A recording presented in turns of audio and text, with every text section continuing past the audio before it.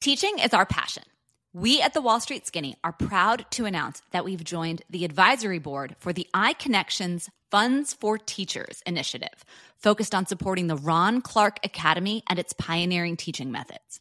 Through Funds for Teachers, iConnections is dedicated to empowering educators nationwide by providing access to RCA's professional development opportunities. Events are being organized in major cities throughout the year to fundraise and support this incredibly important cause. All proceeds from these events will be directly donated to the Ron Clark Academy, specifically to financially aid teachers so they can participate in RCA's groundbreaking training programs. Please click on the link in our show notes to register for an event in the city nearest you.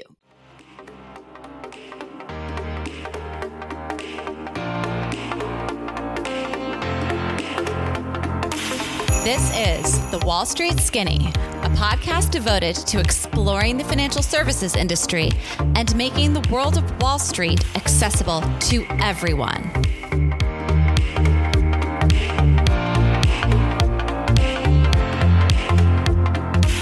Hey guys, it's Kristen with The Wall Street Skinny, and I got Jen here. Hey guys. How's it going?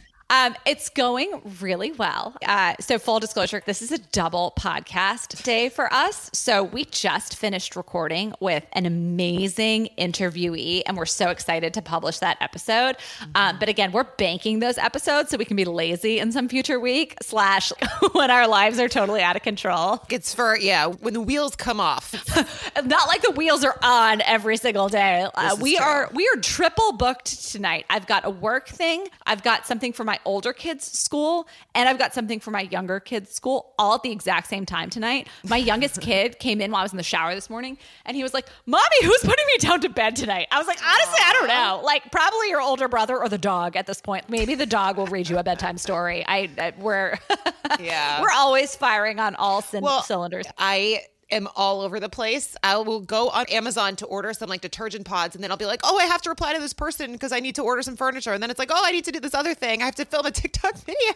Right. Well, get ready to move into your new house be. It's one thing to do it when you're in the same city, but doing everything remotely. There's also then the element of the packing up and organizing. And I'm grateful for everyone who has gotten gifts for my kids and everything. But the amount of just new toys that have come in, I have to figure out how to. It's birthday season in It's your birthday house. season. Yeah. All three of my kids and me and my husband were all spring. It's just like boom, boom, boom, boom, boom. But having to pack up, and everyone's like, oh, have you started packing? I'm just like, no, I haven't done anything yet. So dear listeners, if you want to get Kristen a birthday gift for her birthday in June, send her a gift certificate to like 2 Men in a Truck so that someone can pack her up. No, we actually, thank God John's company is paying for the movers. So we're getting someone to come and pack everything. Have them do a dish pack. But I have to figure out what I want to, because I don't want to bring everything. I have a whole bunch of extra clothes that I need to organize. And there's just a lot of organization that has to happen. My mother-in-law is coming to help me, and she's asking about certain weekends. I'm like, well, that weekend I'm going to the American Girl doll store. I'm doing like Taylor Swift. It's just like there's always something. Wait, you need to tell our listeners about your big victory. So my husband called me 2 days ago. I don't know how this happened, but he got a text from Ticketmaster saying that they had released a number of tickets from production holds, and he was able to buy 4 tickets, and they were only $200 each. I mean, so we're going to Taylor next Friday. My 5-year-old is super excited. I don't know if she's going to, but yeah. So wait, are you taking the whole family? No, we're taking me and my husband, my daughter, and then I think his sister. So that'll be so much fun. Elizabeth's going to tear up that dance floor. I know. So John's coming along. He was like, well, you can take a friend if you want. And I was like, no, I kind of actually would like to have you in case something goes with Catherine, so he can deal with that. Oh, and so I can he watch can be the show. one to take your daughter home so you can stay there till the end. With Elizabeth. Yeah, that's awesome. That's trying to scope out Maddie Healy and like Lively in the VIP booth or whatever. Much, yes. I'm so jealous. I was actually in Philly this past weekend, and the Taylor Swift concert was happening there. And we were there for my husband's 15-year business school reunion. So literally you'd go to a bar and like one half of the bar would be like sparkles and the other half of the bar was suits, because it was like, are you here for Taylor or are you here for Wharton? Yeah. It's hilarious. Yeah. And I was like, you guys are great, but I kind of wish I was here for Taylor. I know. Yeah. Just kidding. Wharton reunions or Taylor Swift? I don't know. That's a hard one. Those Wharton kids know how to party. I imagine. But yeah, so the episode we have for you today comes on the heels of last week's episode where we talked about some of the things going on with the current regional banking crisis. So many of you who are starting your jobs now or thinking about applying for jobs in the financial services world may be thinking, oh gosh, are things about to go bad? What's going to happen to my job offer? We've talked to some of you who have been experiencing hiring freezes at banks, things like that. So we thought it might be cool to share our like personal trauma stories from 2008 when we went through the major financial crisis of that year. We both had front row seats. We were spring chickens back in the day. So we experienced things from a very different perspective than we would now, kind of at our age in our careers. And also from a different perspective than those of you who might be listening who were not working in the financial services industry at the time, but had to deal with the fallout, whether it be whatever happened to your home or your parents' home, or whatever happened to your job in a completely unrelated sector as a result. So hopefully, no matter where you are kind of in your journey, this episode might be a little enlightening. And we have some pretty crazy stories from that time. And hopefully, we do want to speak on how we climbed out of that disaster and managed to both continue on in our careers in Wall Street after kind of staring into the abyss. Right. I mean, the thing is, it does create opportunities as well. I know for me, I was initially hired, and we'll get into this, into the CDO group, which I realized about after 2 weeks on the desk, this is probably not a niche that I want to get stuck in.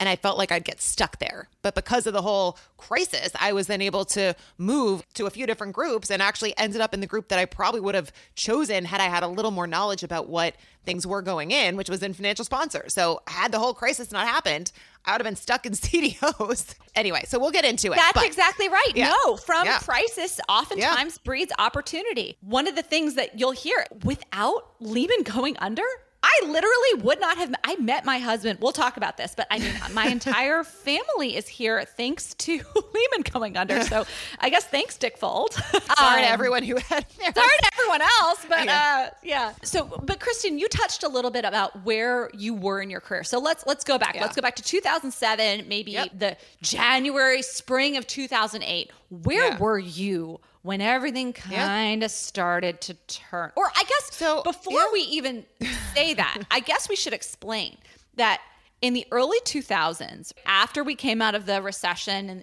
the 2001, 2002 dot-com bubble bursting, post 9/11, for about 6 years, Wall Street was on a tear. It was a heyday of investment banking.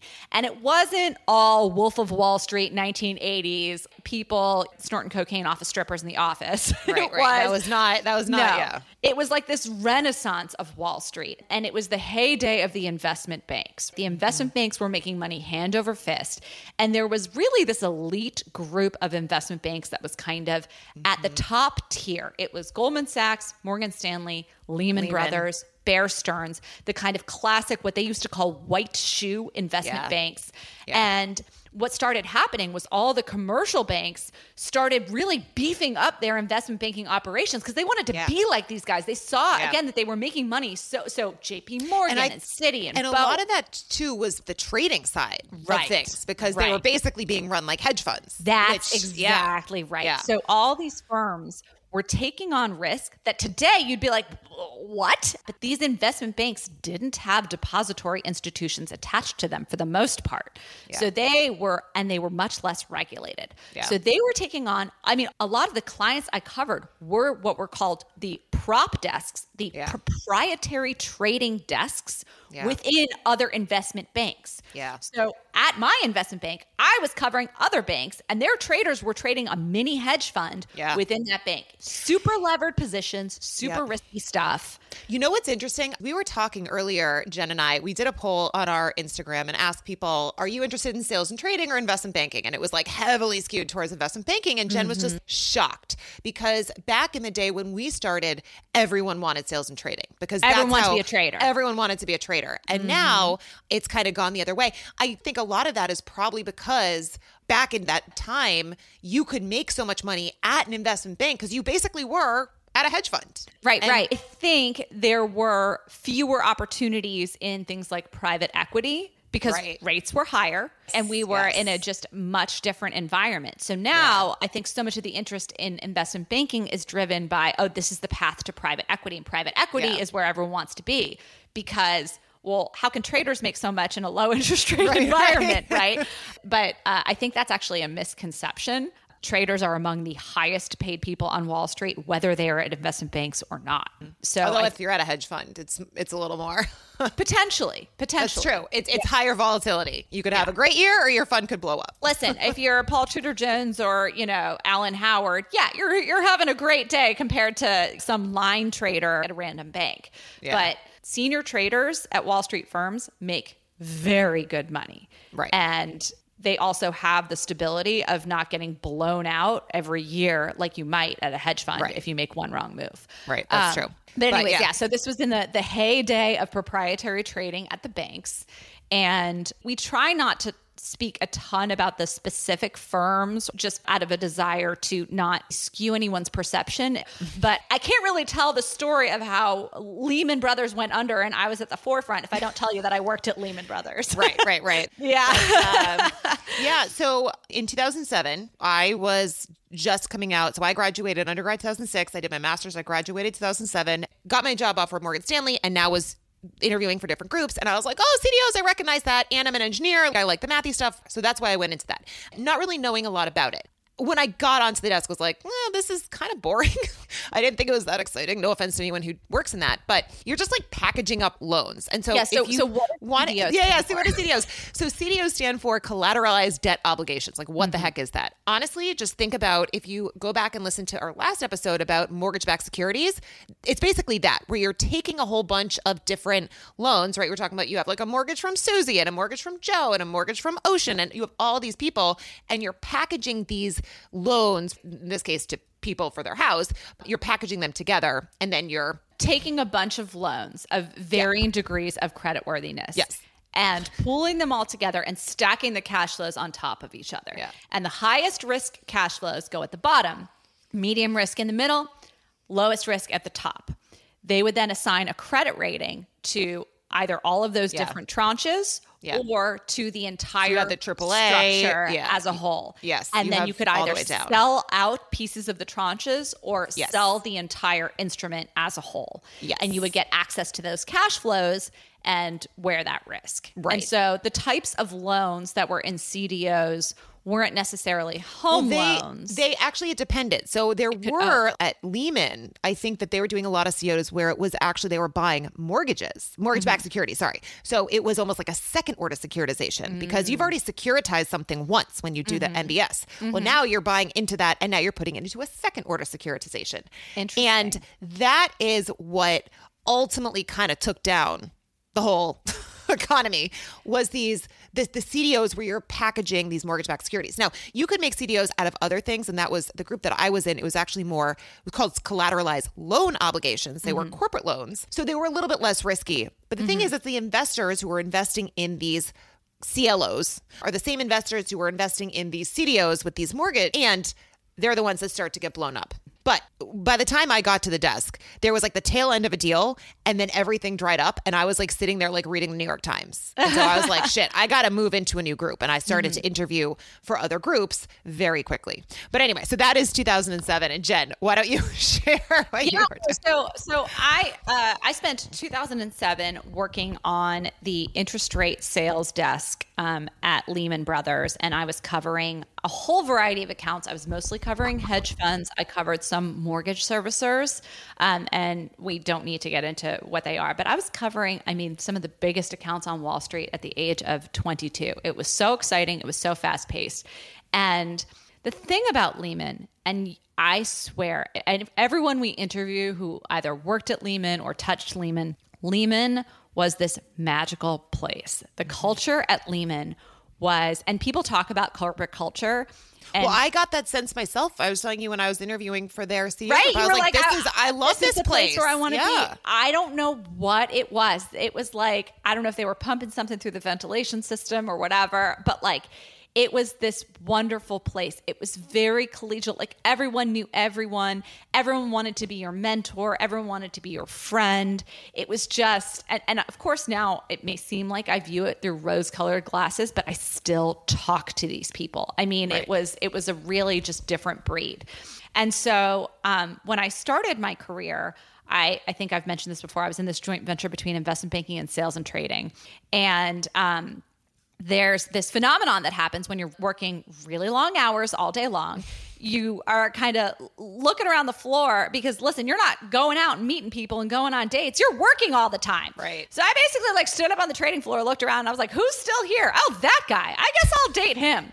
So I started dating a guy in the investment banking division, and he and everyone else had hero worship for this woman who was in the hedge fund group. Her name was Erin Callan. What do you say, hedge fund group? Was it like an internal hedge fund at Lehman, or was that was no? Like they were covering it was hedge kind funds? Of like they were the sponsors group of hedge funds. Kind of, yeah, but they weren't helping necessarily with those financial sponsors acquiring companies. Yep. They were advising those financial sponsors on strategic decisions for themselves as a firm. Erin was like this, at the time, legend, because she would roll up. She was this fiery, beautiful woman who would wear like leather mini skirts on the trading floor. And she was just the darling of Lehman Brothers at the time. And like every single person on the trading floor was just obsessed with her, including the guy that I was dating. And she like rocketed into the CFO role summer of 2008. That's right, yeah. So the spring leading up to 2008, again, I'm working on the trading floor. I'm dating this guy back in banking. Erin Callan's the CFO. Life is awesome. We're all high-fiving. Yeah. Everyone's loving life at Lehman.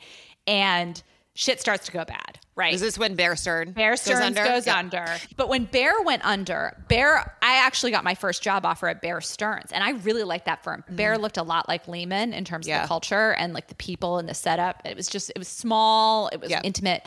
And so Bear went under. I was like, thank goodness I didn't work there. Yeah. Well, that's my roommate, the one I was telling you about. We got our offer together, and she had her job offer also at Bear, and she was like, thank God I didn't take that. Yeah. But even when Bear went under, we were like, that's unfortunate for them. Yeah, like sucks. That's having a really, unfavorable impact on our stock price. But we're fine. We're Lehman. We're awesome. Although sitting in the CDO group, so the structured product group, in the fall, shit was actually starting to get a little scary. So there was rounds of layoffs that were starting to happen, and it was round after round, and they would announce a layoff. And I mean, this is happening now a little bit where like there's layoffs going on, but they would announce a layoff, and it's like you're on the trading floor, and you would see someone from HR would come, and they would go row by row, and you would then see people start to leave. And is that right? It would happen, and it had gone on like 1, 2, 3, 4. The group that I was in had 40 people when I started.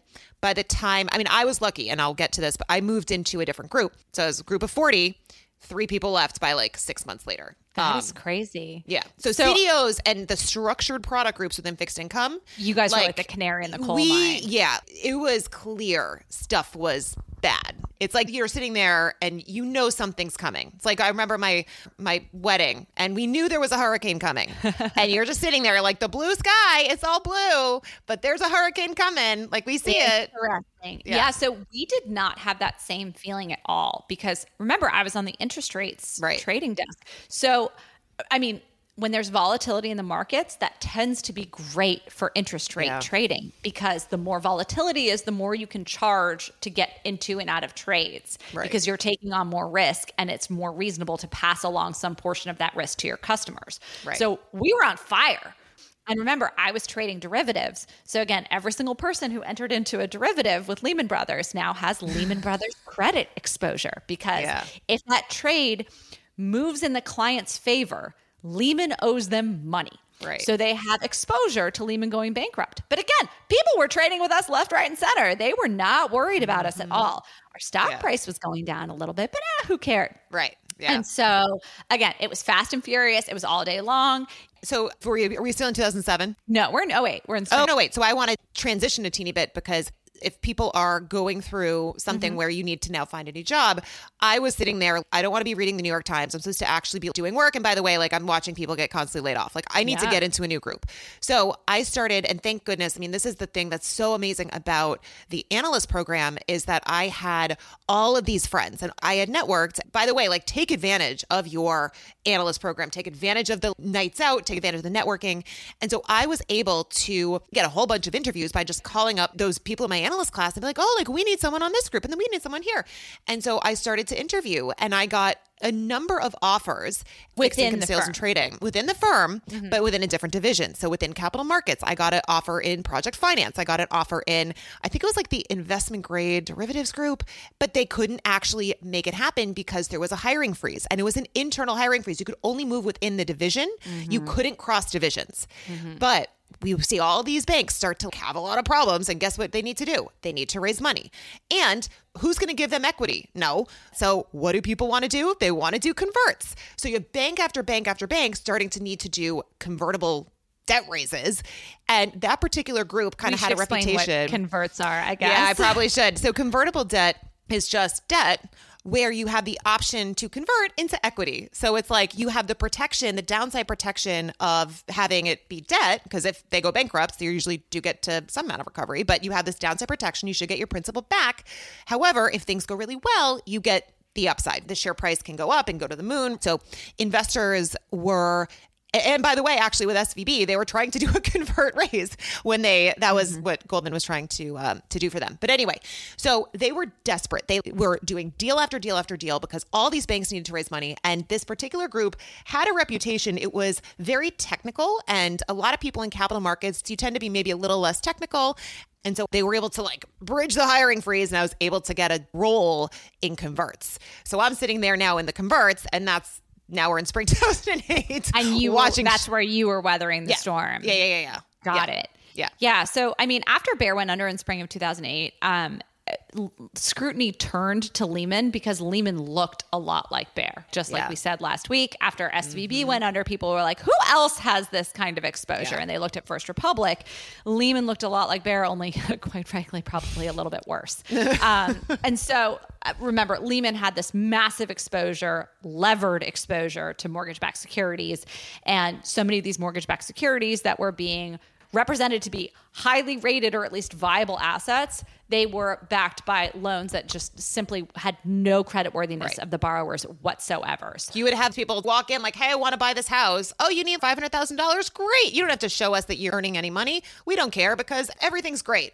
Right. Here you go. Everything's great. Here's all this money. I think you said, John reminded you, I had forgotten about that term, ninja loans. No income, no job, no assets. Those are the kind of loans that were underlying these securities. And so Lehman was levered to the hilt owning these things. And so that woman I mentioned, Erin Callan, the CFO, she, I remember, was tasked with this big investor call, I want to say in like late spring, early summer of 2008. And the rest of the C-suite just kind of fed her to the wolves, basically. I remember that, actually. And she just totally bombed it. And the hedge funds out there saw what was happening. This one guy, David Einhorn, who ran Greenlight Capital, literally like called a private meeting with Erin Callan. And apparently after that private meeting, he took it upon himself to short every conceivable share of Lehman Brothers under the sun. And he would get on CNBC every day and be like, this stock is garbage. This company's a disaster. It's going down. And we're all sitting on the trading floor like, who is this guy? He sucks. I mean, I remember the MDs would be like shaking their fist at the TV, be like, Einhorn's the worst. Like, but our stock would go down every day. And listen, I was 22 years old. So I had been paid my salary and bonus in pretty much just cash. Because by the way, that's how you got paid back in the day. You got paid as a junior person predominantly just in cash. It was not enough money that they were like worried about you running away. And you would only really start getting paid in stock as you got more senior in the company because that stock was gold because that stock kept going up all those other years. Yeah. So it was like, ooh, I want to get paid in stock one day. Now everyone gets paid in a lot of deferred stock because that's the cheapest way for them to pay you because the stock of these banks doesn't always go down. And most people try to sell it the second it vests. But anyways, that's another story for another time. So I'm sitting there and, you know, these people around me who are twice my age, who own expensive homes, who have families, who have mortgages, they are watching their entire net worth crumble before their eyes. And still showing up to work every day at 6 a.m., bright and chipper, being like, we're going to be fine. We're going to be fine. We're absolutely going to be fine because that was the culture. And remember now, Erin Callan got blown out that summer. She left before we actually went down. And that whole year was just like the death of my heroes. It started in February when the Patriots, yes, I'm a Patriots fan. I was raised in Boston. Okay. The Patriots lost that awful Super Bowl to the Giants. It was such garbage after the undefeated season. I remember that. Yes. Right. Yes. And then here's Erin Callan getting fired after 3 months on the job or whatever, after being the darling of Wall Street and getting profiled on the front page of the Wall Street Journal as Erin keeps it cool or whatever. Right. I mean, just a fashion icon, everything. Yeah. So all my heroes are starting to collapse around me. And this was also before, by the way, like I feel like in the past 10 years, everyone's lost faith in all these American institutions. These banks to us at the time were these unshakable institutions, right? Yeah. They represented something that was as close to permanence as we could conceive of at the age of 22. It was so unfathomable to me that these firms weren't going to continue to exist. It was like, oh, we're just going to go through a rough patch and it'll be fine. And so like with any bad relationship, and I was in this relationship at the time that was on a similar path. We probably should have stopped dating long ago. Nothing against this guy, very lovely man, but like we were not right for each other. And here we are now, and he's been working all these crazy hours. I'm like, what are you working on? He's like, I can't tell you. And I was like, oh, okay, you're probably having an affair. Like, that tracks. But he was working these crazy hours, and I knew he was working closely with a lot of the big executives. Was he also in Lehman. the interest rate? No, he was in banking. He was in banking. Okay, that makes sense. Got it. Something called the Tax Solutions Group, which sounds crazy, but they were basically the Swiss Army knife of the investment banking division. And they had them working on all these crazy things because it was really just this like hack team, like sneakers of like these really smart guys who could come up with really creative solutions. And so we had this vacation plan for the first week in September to like get away and reconnect. And like when you're junior, you only get to take like 1 week of vacation a year. At least back in the day, it was really frowned upon to take a lot of vacation. Even though we probably should have been breaking up at that time. We're like, okay, well, we've got this non-refundable trip to Greece booked, so let's go to Greece. And at this point, Lehman stock had gone from whatever it was, like $150 a share to like 11. And we hop on a plane to Greece, and we're bopping around the Greek islands. We're having fun. And at one point, we were on the ferry from, I think, Mykonos to Santorini or something like that. And we're listening on his BlackBerry to the Lehman investor call. And he's like, Jen, this is what I've been working on all these months. The solution to save Lehman Brothers. And they're going to announce it on this call. I'm like, oh my God. No. So we're here. We're like huddling over this BlackBerry in the middle of the Mediterranean Sea. And again, it's a BlackBerry. For those of you who don't know this, archaeological BlackBerries. artifact, that predated the iPhone. We can it's like a crackly signal. We're listening to this call. I'm like, what are they going to say? How are they going to save Lehman? And basically they announced like a good bank, bad bank plan. They were like, we're going to have a bad bank where we're going to put all the bad stuff and we're going to have a good bank and everyone's going to still love us. And he looks at me like, what do you think? And I was like, we are not going to have jobs when we get back to America on Monday. Let's go get really, really drunk. And when we come back to work on Monday, we can basically just accept our fate as the unemployed because this is a terrible idea. And that's exactly how the market took it. And so I will never forget this. So this is how it all went down. So like we got back on a Saturday and because like the relationship wasn't going anywhere, we were like, all right, see ya. Like I'll see you on Monday. Like didn't even go home to the same place after the trip. And on Sunday, the Patriots were playing. So I went to like a local bar and ate wings, had a couple of beers and watched the football game and went home and got into my pajamas and was sauteing vegetables at about 10 p.m. And I get a call from my dad. Yeah. And he's like, you got to go to the office. I was like, why? And I had like CNBC on in the background because everyone was like, what's going to happen? What's going to happen? Bank of America had bought Merrill Lynch. I think this was that same time. Yeah, exactly. So there had been all these rumors that KDB, the Korean Development Bank, were going to buy Lehman, but then they were like, we don't want to touch this thing. Yeah, no. So all these rumors were flying and it was like, what's going to happen? And there were camera crews basically stationed outside of the Lehman Brothers office 24/7 that you'd have to walk by to get to work. And my dad was like, you got to go to the office because you're going to go under tonight and they are going to lock those doors. And my entire net worth as a 22-year-old was tied up in about 3 pairs. This was like right after Sex and the City, right? Like Manolo Blahnik and Jimmy Choo shoes that I kept under the desk because I would wear flip-flops or sneakers to work because I would walk to work and then change in my high heels. And I was like, my shoes! So in my pajamas, definitely still buzzed from having drank beer and watched football all day.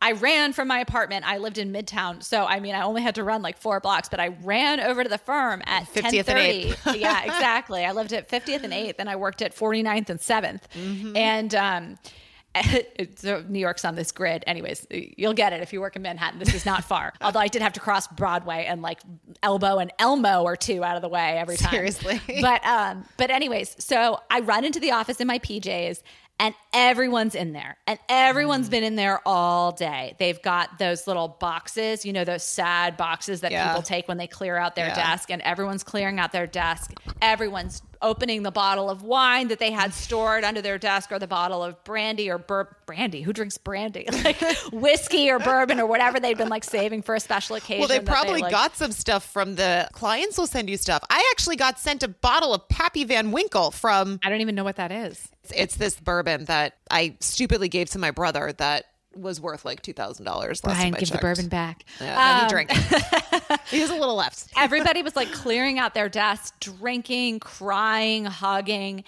And of course, I, the dumb analyst, or I guess I was a newly minted associate, I hadn't brought a box. I didn't have a box.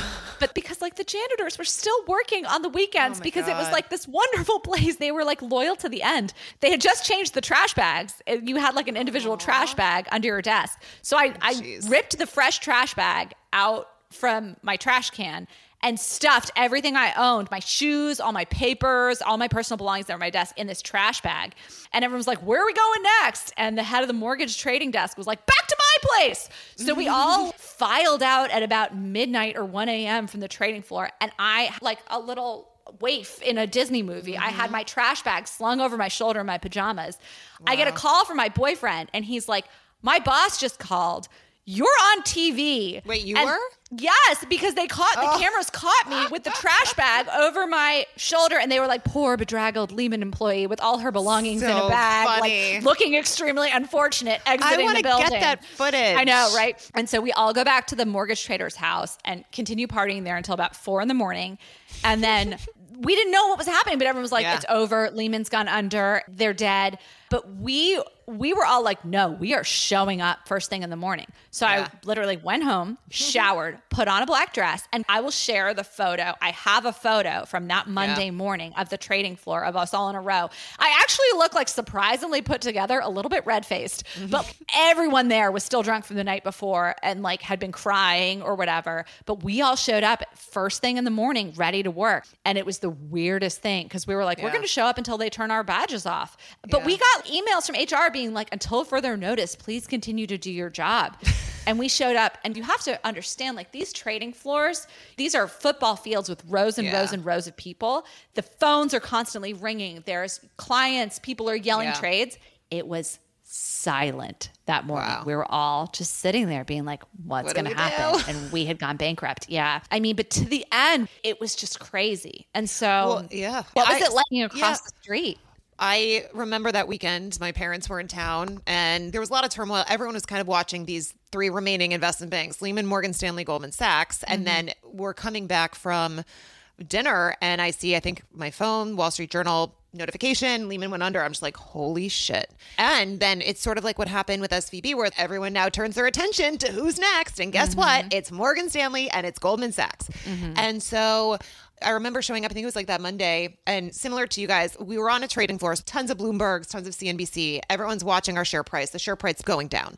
And similar to that David Einhorn, who was shorting tons of Lehman stock, that's what people started to do to Goldman and to Morgan Stanley. One of the trades they would do is they would short the stock, and then they would buy, it was called CDS, credit default swaps. They would buy CDS on the debt. And I always remember people saying, it's kind of like buying insurance on your neighbor's house and then driving your car through the living room. Right. CDS is an insurance policy that pays you out if the underlying credit defaults. Right. And so you're literally shorting the crap out of that stock and then also buying the insurance. So you're kind of causing the thing to go down while you're also then make money off of things going well. So what Morgan Stanley and Goldman, they needed emergency rescue capital. And so Goldman was off getting an investment from Warren Buffett. Morgan Stanley, we were working on getting this investment from, I think it was Mitsubishi. And because of the way that these deals were structured, they were structured as converts. And so that's how Warren Buffett invested in Goldman. And it was like a $5 billion investment. Same thing with this Mitsubishi deal. And the MD I'm sitting next to was working on it. Again, it's this top secret deal, kind of like your boyfriend, like good bank, bad bank. Here we have this guy sitting next to me. He's like this MD, he's older. And he wasn't that old. He's probably our age at the time. I remember thinking he was older. He's probably like 40. But he's like so stressed out. He has like a heart rate monitor. He's getting like calls from John Mack and Ruth Porat and all the senior C-level executives like to do this deal. And anyway, the deal does end up going through. Yeah. This is also around the time when the whole TARP situation was announced. So what does it stand for? The Treasury Assistance Rescue Program or something. I forget. We're going to have to look that up. Guys, don't quote us on that. No, I think that sounds right. And it's interesting where they made basically every bank take funds, whether they needed it or not. Yes. And actually, because the way that it was structured, again, yay converts, it wasn't exactly a convert. U.S. government was essentially lending money in the form of what's called preferred stock. We'll have to do a whole thing on that. It's kind of like debt, but you're getting paid for it. So it's not like they were just given money for free. They actually did have to pay, not a lot, but they had to pay a little bit. And they were also given ownership in the bank. So they were given options. The government was given. The government was given options, yes. So the way that this was structured, the group that I was in was working on this. It was actually kind of cool. So you happened to land in the best possible group that you could have been in because converts were having a heyday. They were because remember, all these financial stocks are getting shorted. So the government announces a short selling ban on financial stocks. Now, this is another wrinkle, and this might be a little bit over people's heads, but one of the main types of investors who invest in converts are convertible arbitrage hedge funds. Now, that's going to be like a lot of like gobbledygook, but basically what it means is that watch our video on duration, but it basically kind of means that they are buying a convert, but they don't actually want to have any exposure to whether the share price goes up or down. They just want to own, it's called like the volatility. They're trying to monetize the fact that this gets a little complicated, but understand they're buying converts, they're shorting the underlying stock. And all these converts were financial institutions that had to raise money. So they own all these financial converts. The value of the converts going down because the share price is going down and people are worried about bankruptcy. And they can't short the stock because now there's a no short selling ban. So now all these convertible ARB hedge funds blow up. So shortly after, basically the group that I was in went kapoofy. For a little bit. But at the time, it was actually a really kind of cool place to be because Morgan Stanley, everyone's watching them, seeing what's going to happen. They need this emergency capital. You also have the U.S. Treasury lending money in a format that is exactly what I was doing. So it was a really kind of cool place to weather the storm, so to speak, until shit hit the fan there as well. And that's why I later then moved again because that group happened to blow up as well. But that is crazy. Yeah. No, so I want to know, Jen, though, for you, because now you are sitting here, Lehman has just gone under. And how do you get another job? Because people are laying people off. Everyone's worried. Like, what do you do next? Yeah. So it's funny. It was like go, resume, activate. Like all of a sudden it was like, okay, I got to put together a resume. I mean, I was on the phone with my parents. My mom was so sweet. She was like, maybe you should go like learn how to cook in Italy for a year or something. And I was like, I needed to be financially independent, right? Like I was like, yeah, that's great. I don't have that much money. I've only been working for 2 years. I can't just go bugger off to Italy. Yep. So I immediately launched into my alumni network at my school, everyone I had talked to. And Lehman had this reputation for producing these really outstanding people. So I started getting calls from all the other banks too, being like, want to come work for us, want to come work for us. So it was like this little unspoken thing that was happening because we all showed up to work every day at 6 a.m. And then people would be like, I I'm going to go get coffee. And they'd be like, okay, are you going to be back in 3 hours? And we'd be like, we are. It's funny you should say that. And this is on a desk where you usually can't even get off the desk to pee under normal circumstances. Because we were just really sitting there all day, like not doing anything, just listening to the news. Yeah. So I was going and interviewing at all these other banks. I was actually at Goldman Sachs in a final round interview when they made the announcement that Warren Buffett was making the investment in them. So I got to final rounds at a bunch of other banks and was kind of debating between all these different options and what was I going to do. And it was all for basically a lateral move, a job doing what I was doing in interest rate sales, just at a different bank or in maybe a slightly different group that had some more kooky elements to it. But it was all variations on a theme. And then we're sitting there, and this must have been, I forget how long it was after, and I was in between interviews that day. So I'm sitting on the desk. The floor is half empty, maybe 2/3 empty at this point. And the equity guys actually sat down at the far end of our floor, and they start like buzzing. And there's chatter, and they were all like, and I was the most junior person on the rates on the fixed income side at that point. And they were like, Jen, go find out what's going on. And I was like, I don't want to go down there. And they're like, go find out. So I get up out of my desk. And again, we have these long rows and it's computer screens and it's things called, it's these big, basically dashboards with all of the built-in hard lines to all of our clients. And then something called a hoot where you could make an announcement. You could hoot. You could make an announcement over basically a megaphone. Either you had the option to hoot just your row, just the entire trading floor, the entire firm. Like you could make a firm-wide call over the hoot. Wow. It was like, morning announcements in high school. So I start walking down to the other end of the floor to see what's happening with the equity guys. And Lehman was one of these fancy early 2000s offices. Everyone's glass doors everywhere. And like there's these big double glass doors to the trading floor and they burst open. And this group of men in suits starts walking in. And they make a left and they start walking exactly towards me. And I was like, shit. What do I do? So I turn around and I start calmly, but like very quickly walking back to my desk and they're following me. And I was like, who are these people? Is this the Federales? Like, what did I do? And so I walk back down my row and now everyone's staring at me because I'm being chased basically by this group of dudes in suits. And I walk back to my row and it's a true story. And these guys come right up behind me and they grab the microphone of the desk, of the hoot at the desk next to mine because it was empty because that woman was off at an interview at that time. And the guy turns on the firm-wide hoot and he goes, my name is Bob Diamond. I'm the CEO of Barclays Capital and we just bought Lehman Brothers. And I'm standing there about to pee my pants. And one of the guys who I will not name turns to me and he goes, you guys don't stand a fucking chance. Wait, and I was like, what? To one you? To me, to a 22-year-old first-year associate. This was a C-level executive at Barclays Capital. Why would they say that? Well, because again, right, they're merging these two companies, right? Like, so, but they were buying the investment banking division. So like that's but they didn't want the people. But no, I assumed that they would have wanted the people. They wanted some of us. And so that launched a very, very hard and brutal interview process for everyone who was staying from Lehman hoping to get a job at Barclays. They took fewer than 30% of us. And I felt like I'd been told I didn't stand a chance. And I was kind of bouncing around these offers from a couple of other competing banks at the time. And sure enough, unfortunately, my relationship with that boyfriend ended. And so it ended on a Thursday night. And I was up all night crying. I slept in my poor roommate Laura's bed. I was like, oh, this is the worst thing in the world. And I showed up the next morning red-eyed. And they were like, hey, you're interviewing with the head of sales at Barclays today. And I was like, well, this isn't going to go well. So the interview lineup, I was the last one of the day.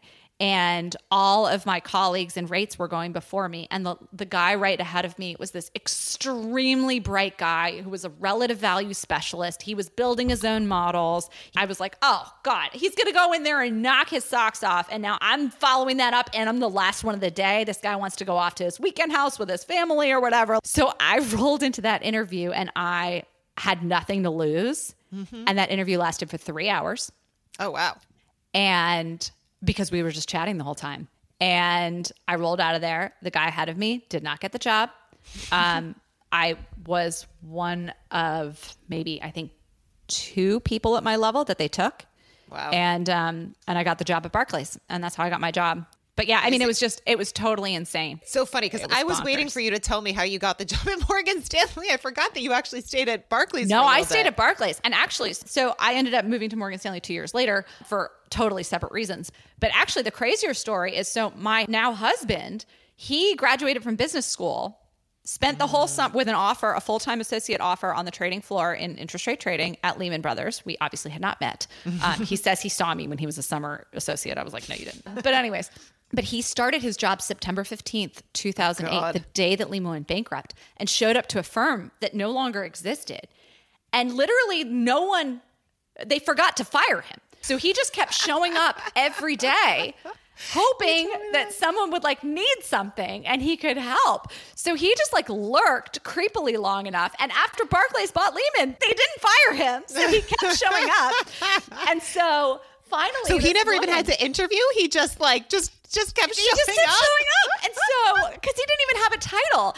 And they made this pledge that they would honor the offers that all incoming analysts and associates had. I was going to say with Morgan Stanley, it was the same thing where banks, they tend to overhire, they tend to overfire. It's a cycle, but they want to maintain relationships, especially for the new hires, the analysts, the associates that are coming out of undergrad from their target schools. And so when I was at Morgan Stanley and like everyone's getting fired in CDOs, although actually there was no guarantee. You have no idea. They could have fired us. I assumed I was getting fired. That's why I was like, I got to find a new job. And I'm like interviewing left and right. And they actually did eventually fire people in sales and trading who were analysts. But initially, in like the first few rounds, because by the way, they were on like round 9, 10, 11. It just kept going. But in the first few rounds, they, like with your husband, they didn't want to sully the relationship and have it look bad that they've made an offer to somebody and then they've just let them go. Because by the way, he was a Wharton. He's going to go back and he's going to tell us it just doesn't look good. So no, I mean, that's the good news. If you are someone who is junior starting your job, be a little bit comforted by the fact that you're cheap enough that they don't care. And you have the relationships with your school, most likely. Right. Yeah. But actually, so the other guy that worked with me in CDOs, he was a Williams grad. By the way, it's a fantastic school. Was not a target school for Morgan Stanley. It's a very small liberal arts college. It's a small liberal arts college. But he was very worried he was on the chopping block because he got in not through the formal recruiting cycle. He somehow was able to do it. And that's very impressive to be able to do that. But he actually wasn't fired. He stayed in CDOs for like the long haul. And then I don't know what he's doing now. But so, I mean, there was so much opportunity that ended up coming out of that. I did meet my husband, but also I now started working for this new hybrid group, navigating this new firm. And it was really tough at first. I was very unhappy. I missed the Lehman culture. The Barclays culture was so different. Right. I was being given tasks like go get my dry cleaning and things like that. And as an associate? As an associate. And I was like, this isn't what I signed up for. I thought I was so big and important, and now I've just been cut down to size. And the Barclays people didn't necessarily love the Lehman people coming in because the Lehman people were all like, Lehman's the best! And they were like, we bought you. We own you. You suck. And so, there was, even of the Lehman people who stayed, there ended up being a pretty high attrition rate to other banks, and people would kind of go off in groups because people who didn't get the Barclays offer would then go to another bank and then recruit all their old friends to come work for them. Lehman people are thick as thieves, and they all still stay together today. Well, that happened with my husband because he was at Merrill, and then he came over with his boss to Morgan Stanley because, again, having been bought by Bank of America, because the culture was different. So they then came over to Morgan Stanley. But so it's like you were saying with Lehman, people would go places as groups because that's how people do it. Right. It's like they know these people, they know they're really good workers, and they'll be like, come with me. I'm doing this thing. So what was interesting was I was now plugged into a group at Barclays working for all Barclays people. And I felt like I was unhappy. I mean, I almost got fired at one point because in a day when the 10-year U.S. Treasury, no, this was before the hairbrushing incident of 2012. No, this was the great lunch incident of 2008. So basically, I didn't have any meaningful tasks to do. I was just sitting there being given almost demeaning tasks and kind of being hazed, quite frankly. And there was a day where there was massive volatility in the market. And so just so you guys know, backing up like 2 steps, everything you do at an investment bank is monitored, okay? Every single email you send, everything in a Bloomberg chat, it's all recorded and monitored. And guess what? A sampling is sent to your boss to review. And I was sitting there all day, every day, not all day, every day, but apparently like one day when there was massive volatility in the treasury market and I should have been paying attention. And apparently I had a 62 thread email chain with my college roommate talking about what we were going to order for lunch. And so I got a text from the head of the hedge fund sales group at Barclays Capital being like, who is Laura? And I was like, oh, she's my college roommate. Why? Do you know her? And he was like, he was like, I just had to read through this email chain about whether or not you were going to get broccoli on your salad. I was like, oh my God, I'm so mortified. But anyways, and so what ended up happening is basically my old boss, who had been the head of sales at Lehman, they ended up bringing her back in and I ended up going to work for her. And we hadn't had the closest relationship when we were at Lehman. But now when she was at Barclays, I was like, oh, thank God. Someone who understands me, who comes from the same place as me. And we ended up building a really close relationship. And we should have her on the podcast. Actually, she's wonderful. And yeah, even my husband, I mean, after just floating around for like 3 months and no one knowing what to do with him, finally, this woman, Mimi Duff, who I still thank to this day. Thanks, Mimi. Got to have Mimi on the podcast too. She was like, hey, you. Do you work in research? And he was like, yes, I do. And she was like, great. I need you to research this stuff for me. And he was like, okay, sounds excellent. And he did it. And she was like, oh, this is good. Who are you? And he was like, oh, yeah, hi, I'm an associate. And she was like, great. And then one guy got fired on the swaps desk and she was like, go trade swaps. So, literally, that's how it went. But no, and so many wonderful things ended up coming out of it. It was definitely a tough transition. But for anyone who's looking at the current volatility in the financial sector right now and is either nervous about starting their career, nervous about their existing career, nervous about how it's going to impact their lives. I mean, honestly, we are not equipped. It's above our pay grade to tell you what's going to happen, but there can be wonderful opportunities that come out of these things. And actually, I will say, I guess it is also why I met my husband as well, because he came over after Bank of America bought Merrill Lynch and happened to go into the group where my brother worked. And that's how I met him, through my brother. That's exactly right. So yeah, there you go. Yeah, you never know what kind of happy accidents will come your way out of these things. I mean, it was not fun by any means, but God, if we'd all just had the balls to buy the S&P 500. I know. Actually, the one thing, if I had money back in 2007, I remember, because understanding CLOs and the convert stuff, there was so much dislocation where it's like, this is so stupid. Converts were trading below parity, which made absolutely no sense. Like, yeah, could have made a lot of money. Shoulda. Well, no, I just didn't have any money. If I had money, but being a first-year analyst, I was borrowing money from my parents to build a wall to live in my apartment. Yeah, I think that's such a lesson, though, that so many people have learned is that, and that's why when SVB went under, I remember there was this scramble to form consortia. Consortii, I don't know, that weekend to be like, let's buy as much as we can, because everyone learned from Lehman that, hey, listen, the recovery on these things is actually not zero. We joke about this, but I got a letter last summer and it was like, great news, you're eligible to receive your Lehman Brothers pension. And I was like, oh, this is a scam.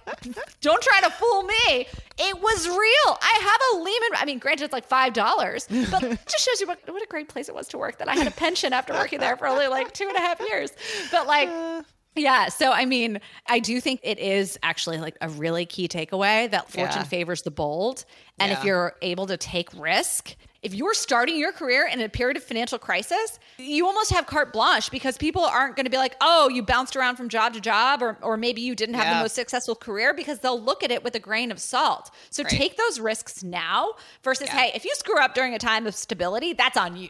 You know? Right. No, it's so true. Well, anyways, no, this was a fun little trip down memory lane. I feel like I need a martini after this one. But we hope you guys enjoyed. And as always, we will be, I think, back to our regularly scheduled programming, not talking about ancient history in our next episode. What we wanted to do with the next couple of episodes is we're going to do a Q&A. We will have a formal call to have questions that you would like to have answered on the podcast. On any topic, guys. Any topic. And we also really want to do a 6-session podcast in anticipation of the finale. Don't tell me because I thought I still haven't watched the last episode. No. I'm not going to give away any spoilers. I'm just saying she was an English major, so she is very into analyzing what pushes story arcs forward and all that kind of stuff. I am more interested in the finance of it all, and we have some videos on social media on some of that stuff, but I think it's going to be kind of fun to talk about. Kristen, I will say this, guys, okay? You don't need to pretend around us, okay? We know that 90% of you have no idea what the heck is going on in Succession, aside from the drama of the interpersonal relationships.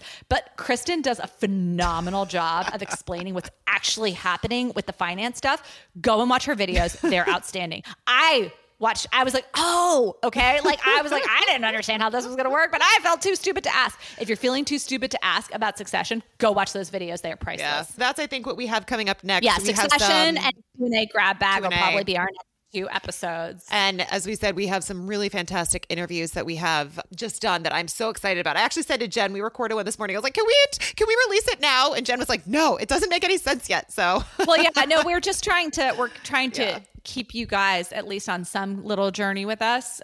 You know, you've now seen the ups and downs of living through an investment banking crisis, past and present. And again, if you haven't listened to our first episodes, go back and find out what the heck an investment bank is, so you'll know what the heck we've been talking about this whole time. But this was so much fun. Thank you, Kristen, as always. Thanks, and we'll see you guys next week. Awesome. Thanks, guys. Bye.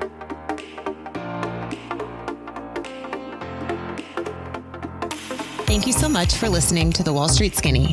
We are more than just a podcast, so follow us on TikTok and Instagram at The Wall Street Skinny. If you're a visual learner, we have content that will help get you up the curve from valuation to Excel to bond fundamentals 101. And if you haven't done so already, please subscribe to our YouTube channel where we will be publishing in-depth tutorials on all this and more.